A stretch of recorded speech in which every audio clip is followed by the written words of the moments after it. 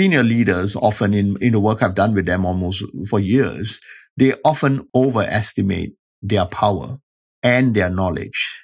Middle managers often underestimate their influence and their information. Welcome to the Culture of Leadership.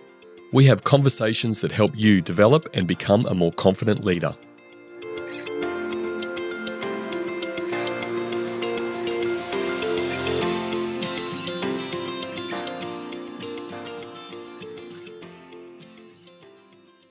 Do you lead change well? If you answered no, then that's part of the problem. You tell yourself you don't lead change well. In today's episode, you'll learn how to navigate change. From learning how empathy and a mind shift make a big difference, to understanding context and the importance of aligning the pace of change with the flow of your people. Our guest, Karuna Ramanathan, is a former naval warship captain with 3 decades of experience supporting senior leaders and organisations through change, including at the Centre for Leadership in the Singapore Armed Forces. His book, Navigating the Seas of Change, was published in 2020. This is the Culture of Leadership podcast. I'm Brendan Rogers. Sit back and enjoy my conversation with Karuna. Why is change so hard for leaders? It's just counter habit. We are all programmed as human beings to seek consistency, to seek patterns, to let the conscious give way to the subconscious. And basically it's the way we're wired at a certain biological levels, psychological level. We do not like doing different things too often. We might do it once in a while. We might stretch it into it once in a while. But if you tell me that every day is going to be different, it's actually quite a frightening proposition for most of us. What do you mean every day is going to be different? What am I expecting? I can't, it's military commanders are trained to appreciate that very early in a concept called the fog of war. There is going to be a fog. A ship in harbor is never going to be the same at sea. But those vocations and professions spend a lot of time and money actually training people to think differently around it. Now, for organizations, especially for young leaders who are stepping into organizations, that is actually quite a daunting topic to actually think that you will come up increasingly with conditions and stimulus that would actually kind of rattle you. And the body's defense, or rather the human being's defense to that, is to shut it down. I mean, like, come on, I want to get back into safe zones. And what's this change all about? So something has happened for me in the work that we've been doing over the last 7 years. As a change consultant, I now empathize with individuals rather than to be kind of reactive, dismissive around attitudes around change, which is actually quite the populist movement. I actually start with every individual's predisposition to their insecurities around change. Now, it's a lot harder work in the first mile, but actually it kind of sits nicely as it kind of pays out into the middle zone. I hope that's making sense. It is. There's a couple of things that where my mind goes, but is empathy one of the key things? Like, you've been in this change environment for a long time. You mentioned empathy. How important is that in the change process?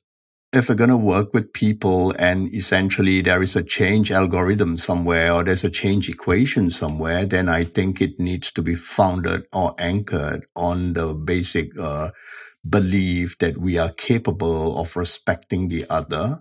And we believe that we will be respected as well, and that together we will forge new areas to operate or to work in or to relate to. And therefore, empathy is underpinned by the basic human belief of respect for one another, professional respect. And therefore, then, if that is the case, then empathy is a leadership practice that we can easily bring quite naturally into the change challenge. It's such a powerful word, isn't it? We know that, but it can be so difficult in, dare I say it, the heat of battle. You know, there's lots of pressures on leaders and there's lots of pressure on people in organisations. How do you get the people that you work with to actually stop, think, have a level of emotional intelligence and get on that empathy path and understand the importance of it when they've got all these things happening all at once and going crazy and people needing so much from them all at once? There's several of these kinesthetic activities that I actually encourage leaders, especially young leaders, to think about. Take off your shoes. Just take off your shoes. Take off your shoes in your cubicle. Take off your shoes when you're sitting with someone else. Take off your shoes when you're at lunch. Take off your shoes and be curious. For one thing, you get to keep your feet firmly on the ground, which is actually telling the brain, hey, I need to be grounded. I need to be firm. I need to be aware of what's going on. But why don't you just take a peek at the other shoe and see if you're actually capable of filling it? And if you're not, then we should be a little bit more curious as to why this person has got sneakers on or orange sneakers on, or basically why has he or she got sandals on today? And that actually kickstarts the conversation around how are you today? And so what's happening in your life? And wow, those are really funny orange sneakers. Why orange? And we start then appreciating in story form as to how that person's perspective on that condition or that situation might actually bring to bear in terms of the change work we want to do. So it is empathy is a leadership practice that actually is pretty trainable for most people who come to work for many people who come to work in organizations, because they are good people. There's nothing clinically wrong with them. Well, almost all of them, there's nothing clinically wrong. And they actually want to be successful. So we flip that around as a condition now for successful leadership, for successful work that you need to do with the other, because we can't afford to sit in our little caves and cocoons and actually want to just do whatever we would like to do. I mean, there are jobs that require and do that well, like researchers and, lighthouse keepers, but for the most of it, we're not going to enjoy those positions in our personality. So I actually run a half-day kinesthetic kind of modeling for individuals. And I remember we did this once with an APAC sales team in Bali, and there were 34 people whose shoes were all over the place. And we actually asked people to go collect shoes and collect different shoes. And I think the CEO, he was this very strong leader, went around with a 6-inch heel. He actually picked up a 6-inch heel and said, I know whose this is. I can imagine the life she has, and I'm curious about what else you do. And that's that whole, it's in us. I mean, it is part of our DNA. It's just that it doesn't come out the way we think, or we think it should, because we defend up. We defend up into change immediately. The moment something different pops up, we fight, flight, we do all those things, right? So empathy, to come back to a point, is a huge enabler for change. In fact, in some of my postings over the last few months, I've said it is the practice of leadership. I like what you're saying. The two things, trigger and or observation. My takeaway from if I'm understanding what you're saying correctly, is that potentially the path to empathy and empathize more often to start this openness around change, and you use the shoes as a great example. Is it that somebody or a leader needs to work on a trigger that stops them and then they catch themselves into empathy?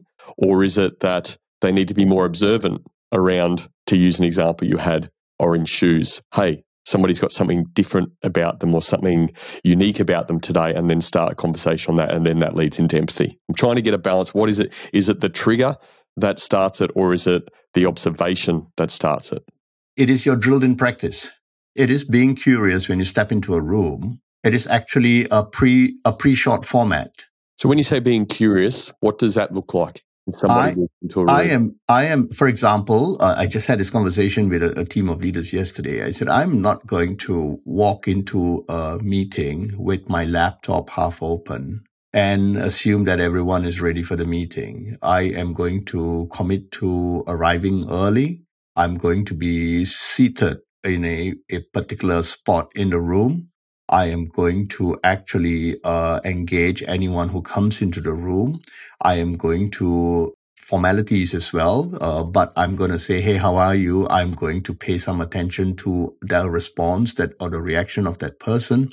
I am actually going to make some small talk, and I'm not going to build and basically get past my agenda.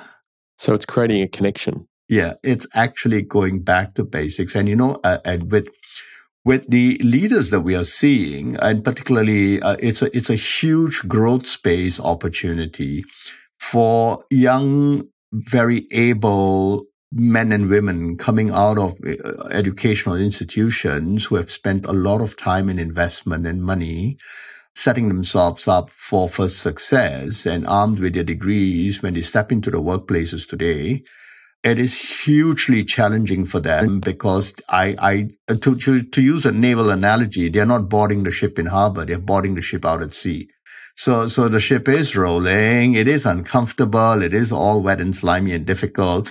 And they're saying, whoa, wait a minute. I mean, this was not what I signed up for. Why are people so difficult? And that's really where they're changing. So we actually train them into, hey, watch yourself, step into it, be sensible about some things, and spend the first couple of minutes shaping what you believe to be reality and confirming that to your best extent. And actually, if you could do that in empathetic fashion, over a period of time, it translates into you being identified as a humble leader who's practicing humility, who's always bothered or watched. Hey, you mean you're not present today? I mean, like, is there something wrong? I mean, like, do you need some time off to deal with something? Those little things. And when I run these workshops, actually ask, can you give me a list of all these statements to make so that I can pull it off or drop down? And I said, well, this is the ChatGPT thing, right? We always think that there's always a solution to something else, but it's the basic human dynamic. It's pretty much like if you're interested in having dinner with someone, you're not going to go straight into what that person's agenda is. You're going to, the act of circling the situation rather than to centering it too fast. It's really breaking this down to even further, that connection, that relationship building, and that ability to make other people feel that they matter to you. And if you've got that sort of barrier overcome, then you've got a foundation for whatever change that you're looking to work on. Is that right? Totally. It is about relational quotient. It is about relatability. It is about the commitment to building that relationship, professional relationship.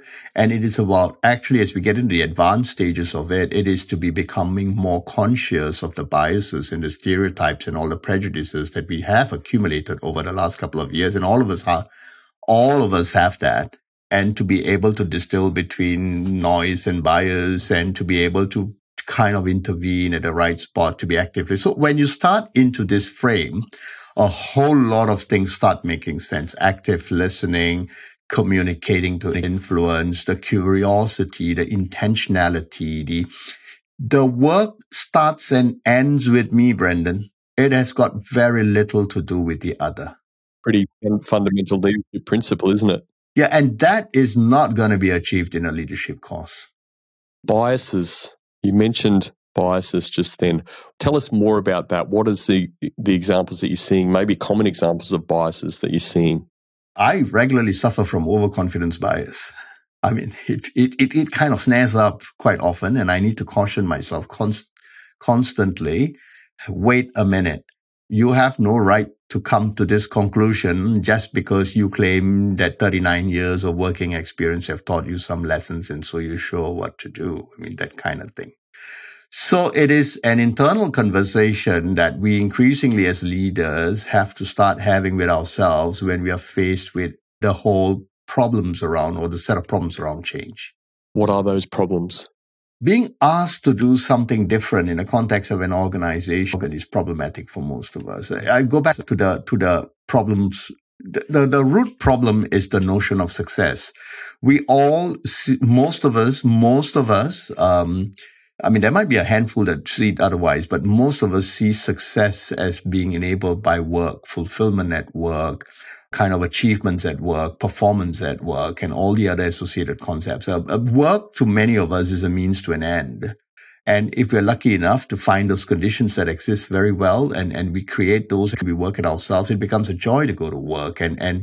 But what you don't get is, and you should not get, is love at work. So if you're overly obsessed with work and you get all lovey-dovey about it, then you tend to conflate or confuse happiness with it. And that makes for a lot of misery in due course for most of us because our standards at which we hold happiness to, which are largely personal, are not quite the same as success. there's a lot being said about success. In terms of success is largely dependent on what you choose to do. Now, in the change paradigm, that's really quite true. It is what you choose to do with yourself. As you become more influenceable, you kind of build your influence around others. And that actually redefines leadership, because leadership is no longer the traditional power position-based definition, but it is largely influence. So an influence, in this edition, where the change becomes alive, is because complexity and uncertainty and ambiguity is built up to a point where you actually cannot afford to believe that what's been done in the past is actually going to be sufficient to what you're going to do in the future. So the root space here is influence. To what extent are we prepared to actually build our influence skills? And that's a whole lot of self-investment, because actually when you start doing that, you kind of look up to change a little more comfortably to say, it's okay. I don't really get it at this point, but I actually believe we can sit down and talk about this and get this going. And I would not be any lesser for it successfully, because we can do this. So that are tremendous implications for the work that we do with organizations. These are the bedrocks around teams. These are the bedrocks around kind of dealing with the biases. These are like the calling out. So sometimes you hear the word, we hear psychological safety. It's actually a condition that arises quite nicely when leaders actually commit to working in a certain way. We hear about diversity and inclusivity. Diversity is largely design, but inclusivity is mostly a leadership act. It is the willingness to respect other people and to understand that their point of view is actually going to matter. That exactly is where we need to go with so many people. And I'm a little troubled about that over the last few months, because the space for this work is no longer, Brendan, at the top. The space for this work is at the middle. And the middle is actually 3 times bigger than the top pool. So you take any organization, it's about 5%, 3 to 5% of top leaders, management classified, right? Maybe some talent, some stretch, some really able people, 3 to 5%. And then you look at the bottom 50 to 60%. These are the folks who actually get out there and do their work, and they go back home and they are looking for rules and processes, and they're looking for SOPs, standard operating procedures. But it's the middle managers, the supervisors, the managers, the project leads, the team leads, the people who actually suddenly trust in the front of a project, who actually increasingly feel a lot of tensions, most of them non-creative tensions, who actually have to deal with these ambiguities and the vulnerabilities in front of the uncertainties and the lack of data or the loss. So actually you get back to it, the whole change space affects the middle the most, and the middle is where the action needs to be. And all these people actually need a lot of help very quickly, because it's getting a little brutal out there. Is this where your adaptive leaders view and program comes in, working with that level? From my understanding, is it focused around overcoming these sort of challenges? Totally. Tell us a bit more about that then. What is this term adaptive leaders and adaptive team leaders program? What's the objective, and how does that move forward? How does that move people forward in that space? We believe we don't need to help managers manage better. Managers got to where they are because they are trusted, dependable, competent, loyal, aligned. They pretty much know how to manage the work. They may not have enough resource managing the work, or the resource might not be at a capability that they desire. But that's exactly where this is. We believe we don't have to teach managers manager skills. And there's a whole lot you can do. And basically organizations are organized around the waterfall work groups. And the structure is such that alignment would probably kind of manage expectations around work. And there's enough language out there in management and organization management. They're quite synonymous. KPIs, key performance indicators, deliverables, work plans, outputs. Performance effectiveness is largely an individual exercise. And so therefore, the behaviors associated with managers, supervisors, team leads are largely individual. This is where we come in with our hope that a good number of managers can actually make the shift from manager to leader And then the pushback becomes, I'm not a leader. I don't have that position. How do I expect to be a leader? And we say that actually it's leadership. So it's manager to leadership. Because not only do you need to now manage the work, you need to work with people.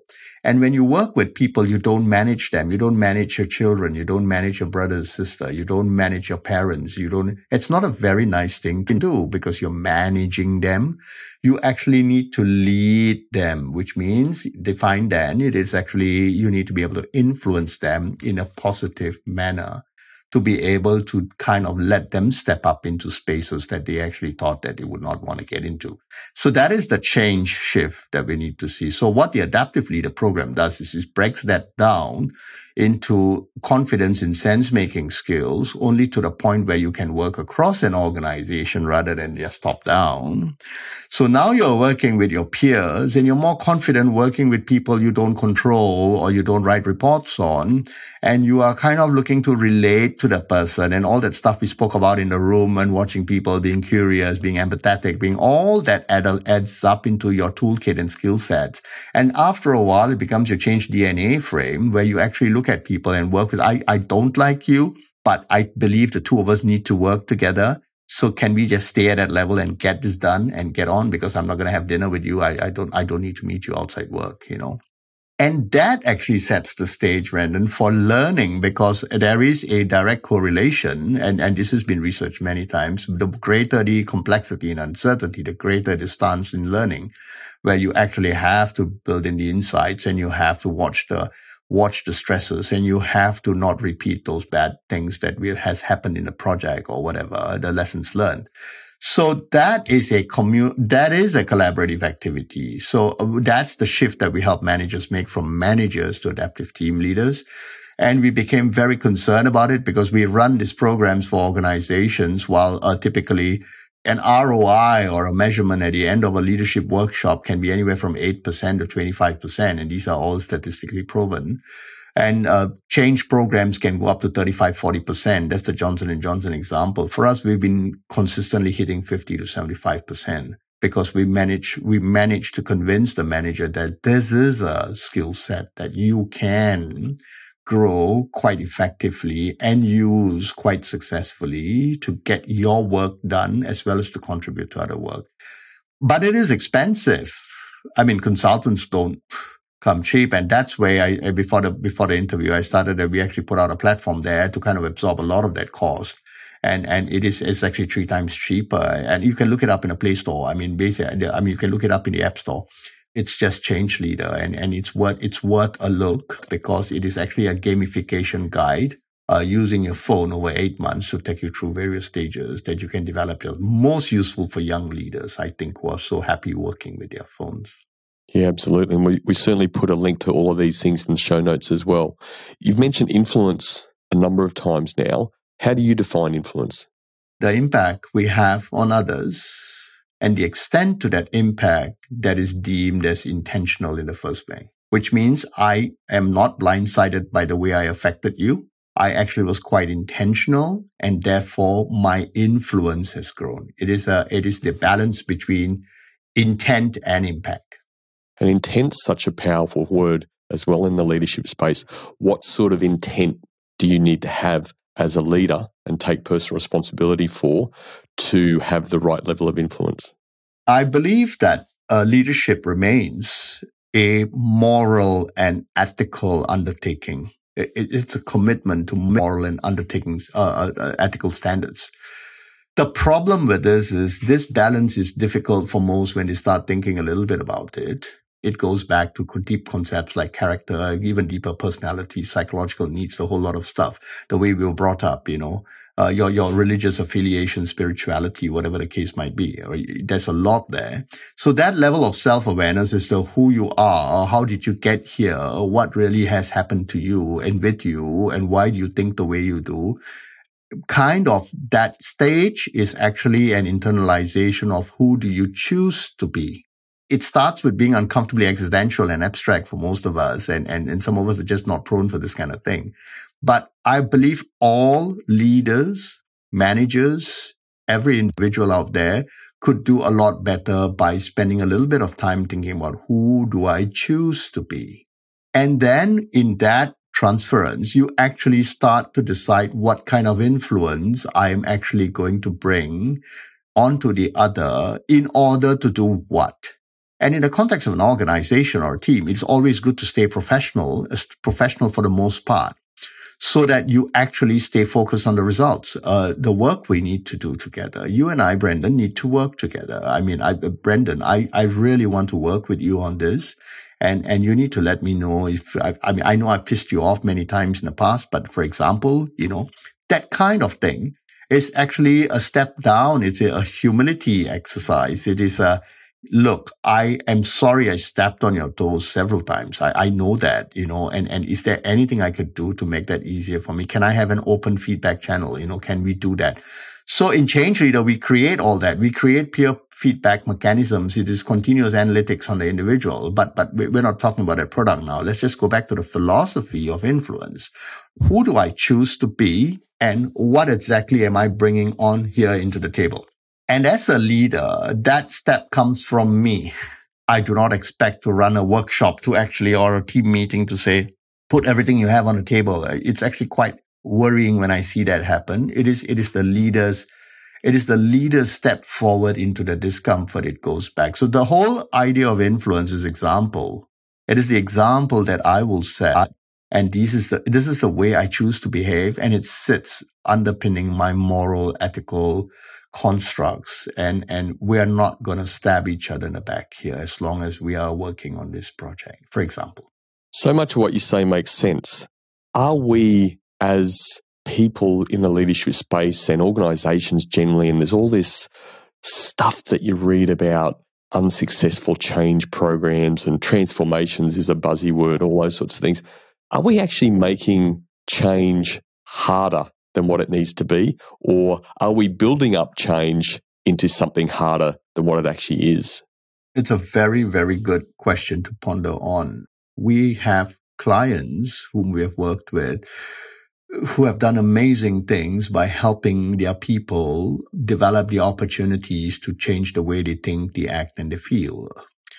Essentially, anything that is complex has to be taught through differently, and we can teach that. And in the case of, if it's a live project, we actually do that quite well. In fact, the percentages are higher when you actually deal with real work. So in our zone, we don't do case studies. We don't do theories. We don't do readings. We simply get into the crux. We actually roll up sleeves and wear t-shirts into the sessions, and it's just get into how we might choose to think differently. But there's also the whole backstage work around personality, psychological needs, the way in which we are wired, how different people look at things differently, whether we carry with us pre-formatted fears and anxieties. There's a bit of storytelling and narratives that we use. We actually come to terms with the fact that every one of us in the room are quite different. And is that a strength, or is that going to be a problem? And then we get into data, information, knowledge, wisdom. We get into those things. And people start to suddenly feel that, wait a minute, I can do all this with others, and we get them across. Now, where the problem starts often is when the pace of change does not quite equate the flow that is required to move things. This is systems thinking language, but pace is largely associated with strategy and with timelines and demands of the board and all the other investor considerations and growth markets and all this hurry up, we need to get this done, merger and acquisition is pace. Flow relates to the readiness of people to actually unfreeze themselves, create water-like movements together and not have to hit against walls and dams and rocks, metaphorically, to actually get the work going in the direction they need to see it. And the irony of this is that for most organizations, you're actually asking the same successful people who are actually good in the middle, who are doing business as usual work, to actually do more. And it's very, very troubling. And so the first reaction as you go into the start of this interview is, I want to avoid all unnecessary things in my life, and I need to get back home. And that is purely justified. So we do quite a bit with that to actually assess whether I as a consultant, change consultant, I've actually been notorious in turning down work.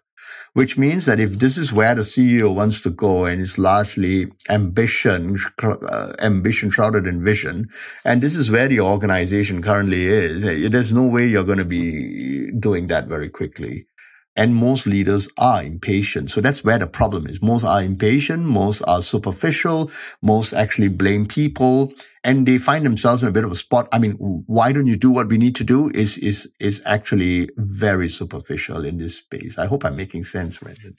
To me, you are, and I'm pretty sure to our audiences or our audience definitely as well. The 60-70% of those middle managers, let's say team leaders, supervisors, that sort of type that you referred to where the real work needs to happen, particularly around this. What sort of signs do they need to be conscious of in that flow to know the pace that they can start to move along and have the empathy to move their team along? How do they pick that up? What do they need to pick up? We quickly help them in kind of thinking formats that bring out into the conscious space and the discussion space, the tensions around capacities, capabilities, and commitments. Tell us more about capacity, capability, commitment. It's actually quite straightforward when you look at the three in isolation, but the trick is in how you put that together. So capacity simply refers to headcount, to resource, to how many people you have on the team, how many people you have available. I mean, but capacity introduces a whole series of other issues. Are these people new? Are they competent? Are they proficient? Do they have enough knowledge? Is one of them caregiving it right now? You know, is there distraction?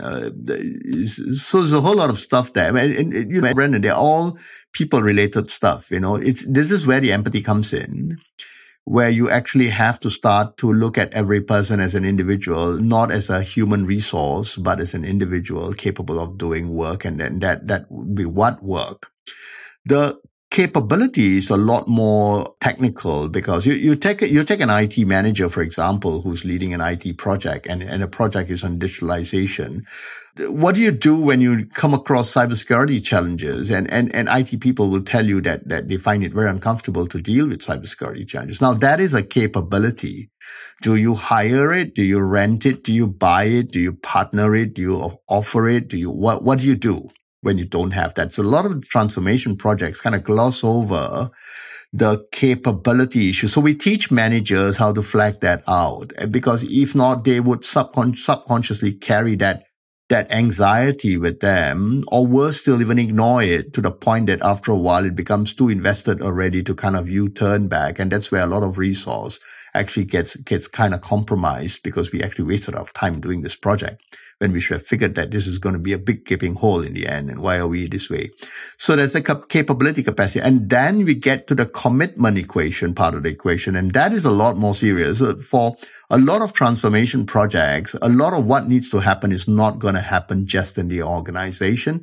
It's going to happen with stakeholders, vendors, partners, maybe some authorities, maybe the government institutions. And what is the level of commitment for this project? And we teach managers to actually question that in the first mile. Because a lot of times we do find, unfortunately, senior leaders want to build an idea very quickly. That's the pace. And kind of ignore quite conveniently, or maybe as an afterthought, yeah, okay, we need to just make sure we got that. But it's the manager that gets dumped with the whole thing. And then they say, well, this is not moving. Why is this not moving? And so we give them a sense-making technique to actually question the commitments that would be required to build and question the commitments. So I'll go back to capacity, capability, commitment, the 3 C's. I love it, the 3 C's for change. Is that something you came up with? And if so, what's your sort of personal story, if there is one, attached to that? Where did these capacity, capability, commitment actually come out for you in the journey, this 39-year journey you've been on in the space? I mean, I've had some wonderful opportunities and worked with some amazing people, as we all would have had if you had 4 decades of experience. But I think the really, really big project that I did was part of with an amazing team, and it included consultants as well from overseas, was when we made a deliberate effort to shift the culture of the military in Singapore. And I think we did that in 9 years. And these three words resonated because there was a lot of a military system is generally an artificial system because it's largely a training system in a synthetic environment. And luckily enough, because you don't really want them operating in a real environment. But it starts with commitment, and there is relatively abundant capacity, but capability becomes a problem. Because what you train for might not be what you're good at, or what you need to be good at. So we kind of worked that with soldiers, sailors, and airmen. It was a very, very big population group in the Singapore military. And I got to dabble with competency-based leadership learning, action learning, stories and narratives, gamification, the building of serious games, kind of like helping leaders tell stories and helping people on the ground kind of frame lessons for learning. There's a lot of stuff that we did there. And then you realize that actually it is actually a potential multiplier when you link it up with capability. And if you can pair it up well, you get people who are actually very enabled, and you get concepts like empowered teams, and you get all that. So that took very, very significant culture shift. Till today, that learning orientation remains in the Singapore military, and it's moved from that scolding and yelling and screaming and ordering, which happens and needs to happen, but it is fairly penned down into the curiosity, the inquiry versus the advocacy. The tensions are creative. The learning orientations enable the military to actually kind of exponentially increase its effectiveness. So that was a 9-year piece of work that I was very, very fortunate to be able to participate in and learn, and to be actually trusted in a fairly senior position to be able to lead some of it across hundreds of soldiers, sailors, and airmen. And so I learned quite a bit there. This actually kind of popped up there.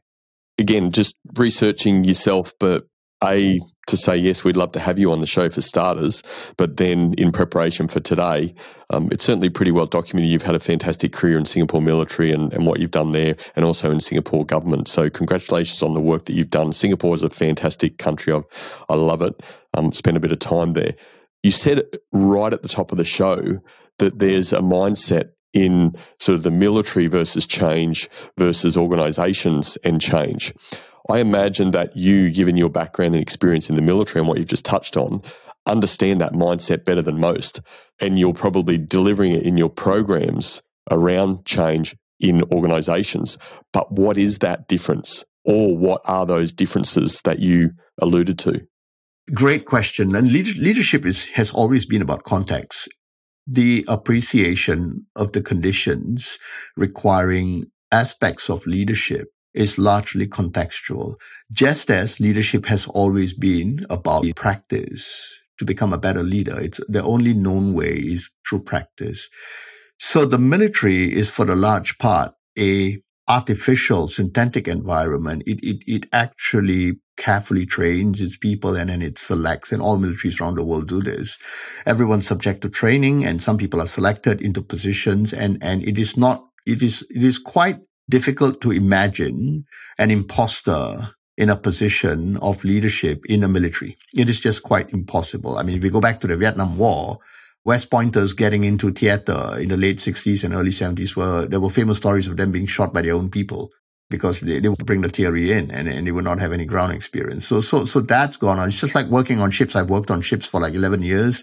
I've commanded 2 warships, and I'll tell you that the ship does not put to sea until you believe that everyone is well trained and actually everyone knows his or her role as part of a crew.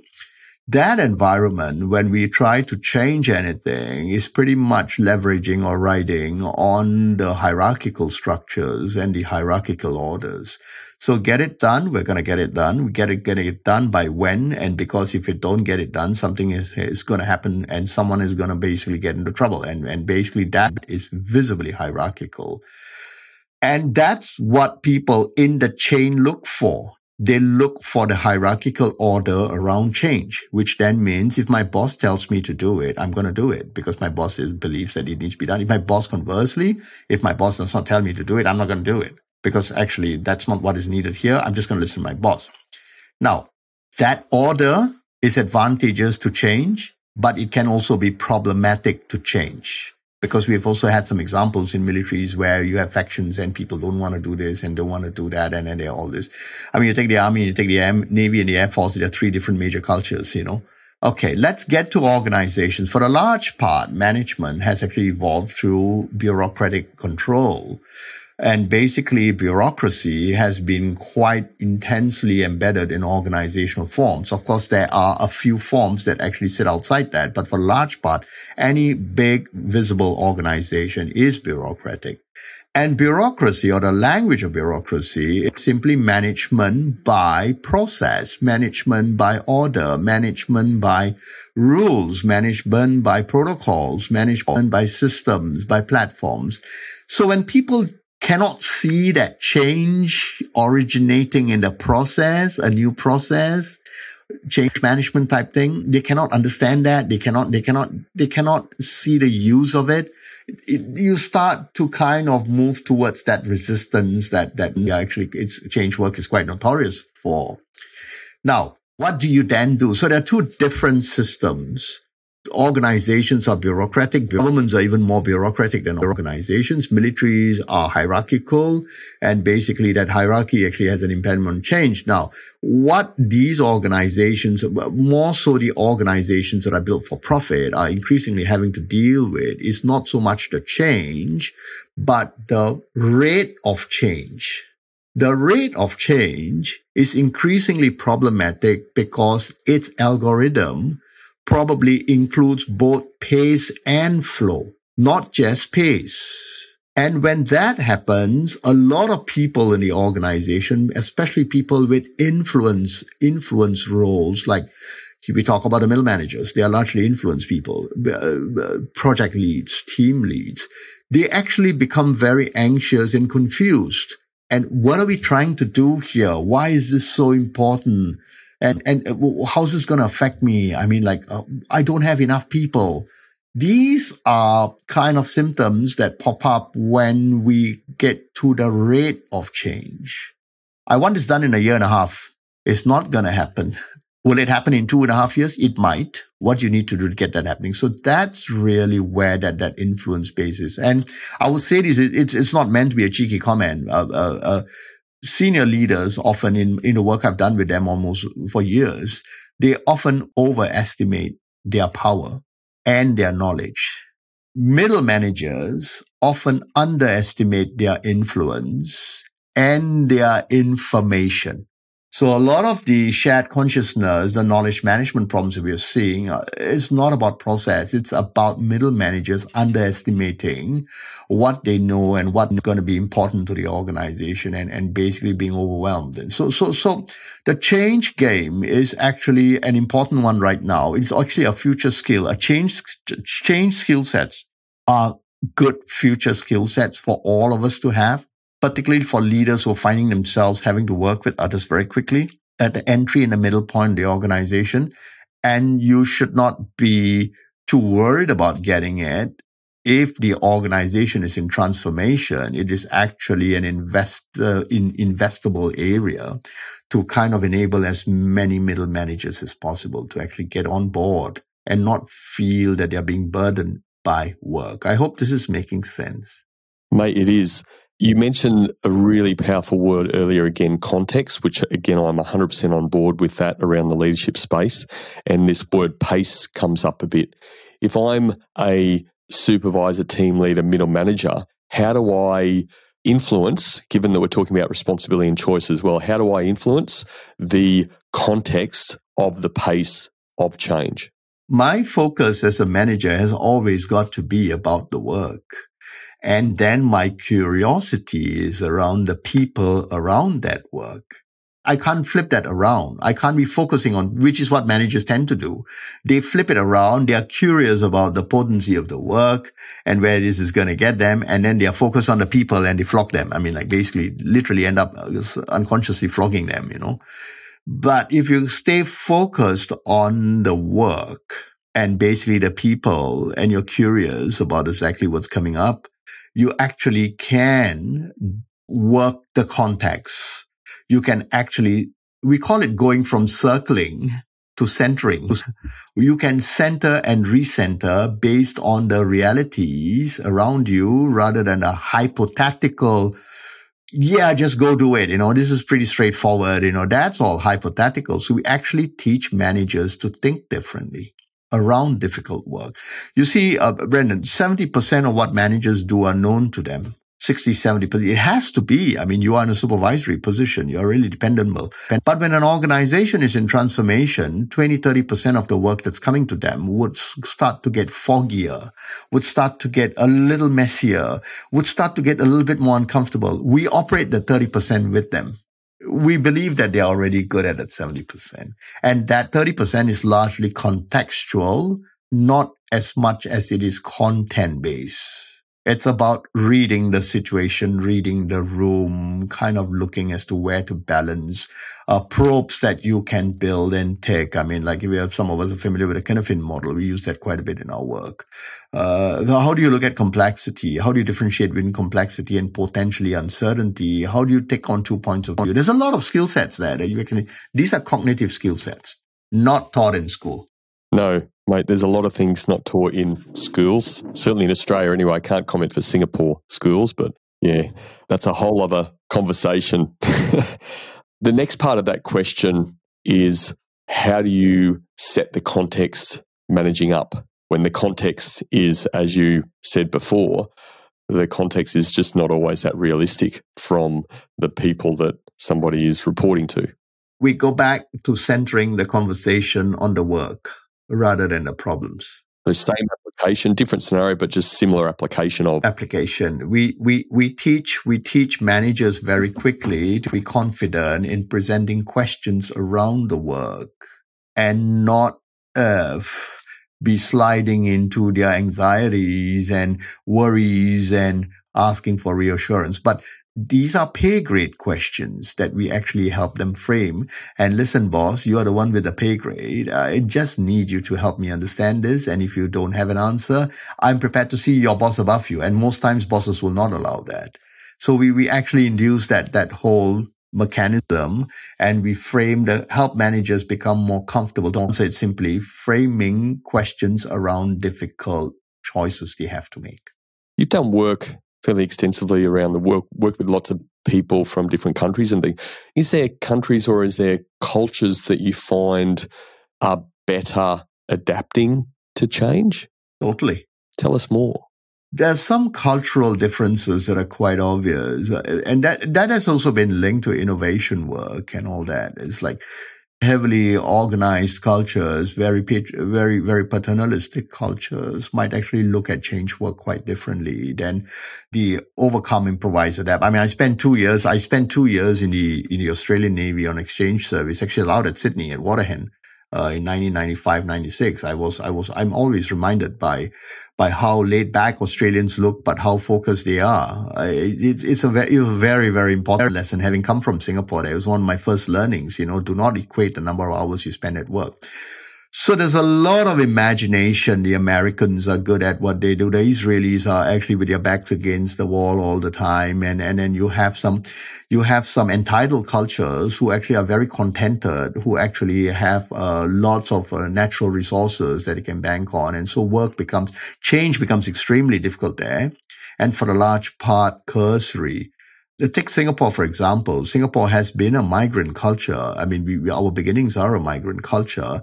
And till today, there is this achievement orientation. There is this success equation. Of course, it's arguable that it's come at the expense of some of the other social areas that we would have liked to have worked on a little bit more over the years. But it's now every man out there, every woman out there trying to hit hard and hit fast. And healthy, unhealthy, is open to debate. So there are actual cultural differences, and this becomes very interesting in a multinational setting. And we do actually have workshops that I've actually got clients who actually have a range of people, say from the South Indian continent, from the Indian continent, from Japan. I work with Apex groups. You can immediately see different orientations. Now, these go back. How do we work with this then? We believe that empathy is actually universal.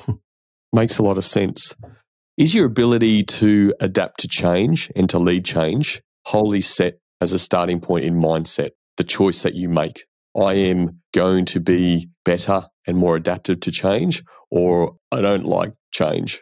I start with this was the start of this wonderful interview, right? I mean, basically we started by saying, I don't like change. Karuna does not like change. Brendan doesn't like change. We all don't like change.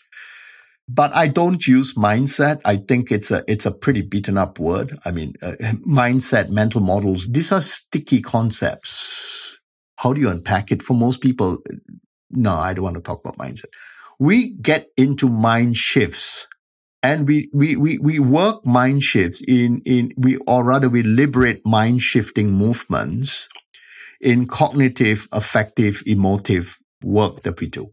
So basically translated, it simply means how you can choose to think, how you can choose to act, and how you can choose to feel about difficult situations. And most managers take on to that because most managers tell us that they are facing difficulties. They are not comfortable with certain things. And so, hey, why don't you choose to think, act, and feel in a different way? And that is a mind shift. So we don't really care where your mindset is, but we believe that wherever you are with that, you are capable of shifting it to the extent that you choose to. So it goes back to the fundamental question as who do you choose to be?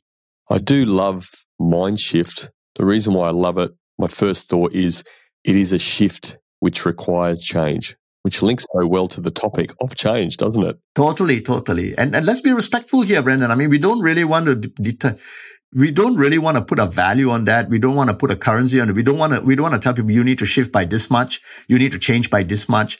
And we're going to measure your change. I think all that is disrespectful. Most people are programmed for success and they will make that effort. The question is whether that effort is enough for them and visible to others. And that's what we measure. Mate, you use the term confident leader, which we love here on the Cultural Leadership, all about creating confident leaders.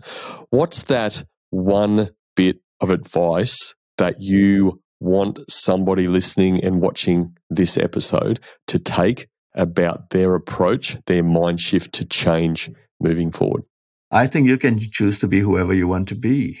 And it's a bit like exercise. If you believe you have a health problem, you might want to exercise. But if you believe that you want to be fit and successful, you also need to exercise, and you need to discern between those two. So why are you doing what you're doing? And that level of introspection is not deeply reflective mindfulness. All that's good stuff if you can do it, but it's simply a practical view to becoming a little bit more successful in the world.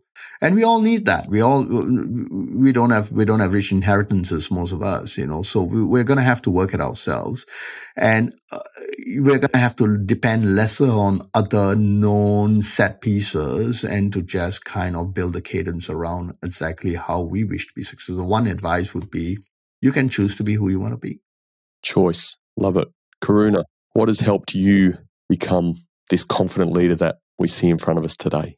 I think I've made so many mistakes in 40 years that I would wish not on others. And I think my contribution to any coaching conversation is now, wait a minute, I did something like that 25 years ago. And you might want to think about that.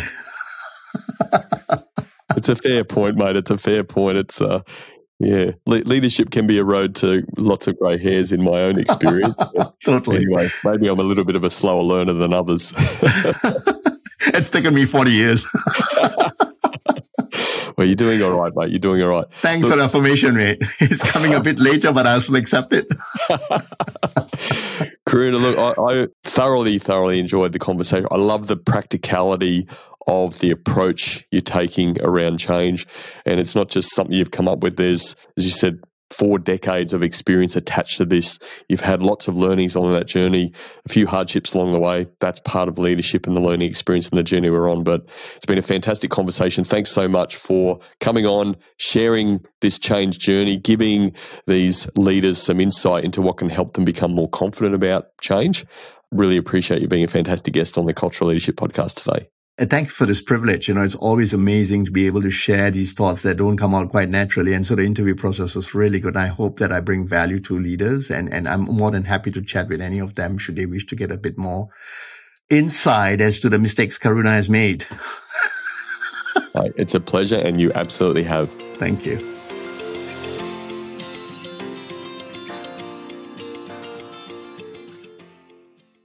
Senior leaders overestimate their power and knowledge. Middle managers often underestimate their influence and their information. Focus on changing this, and the change journey has a greater chance of success.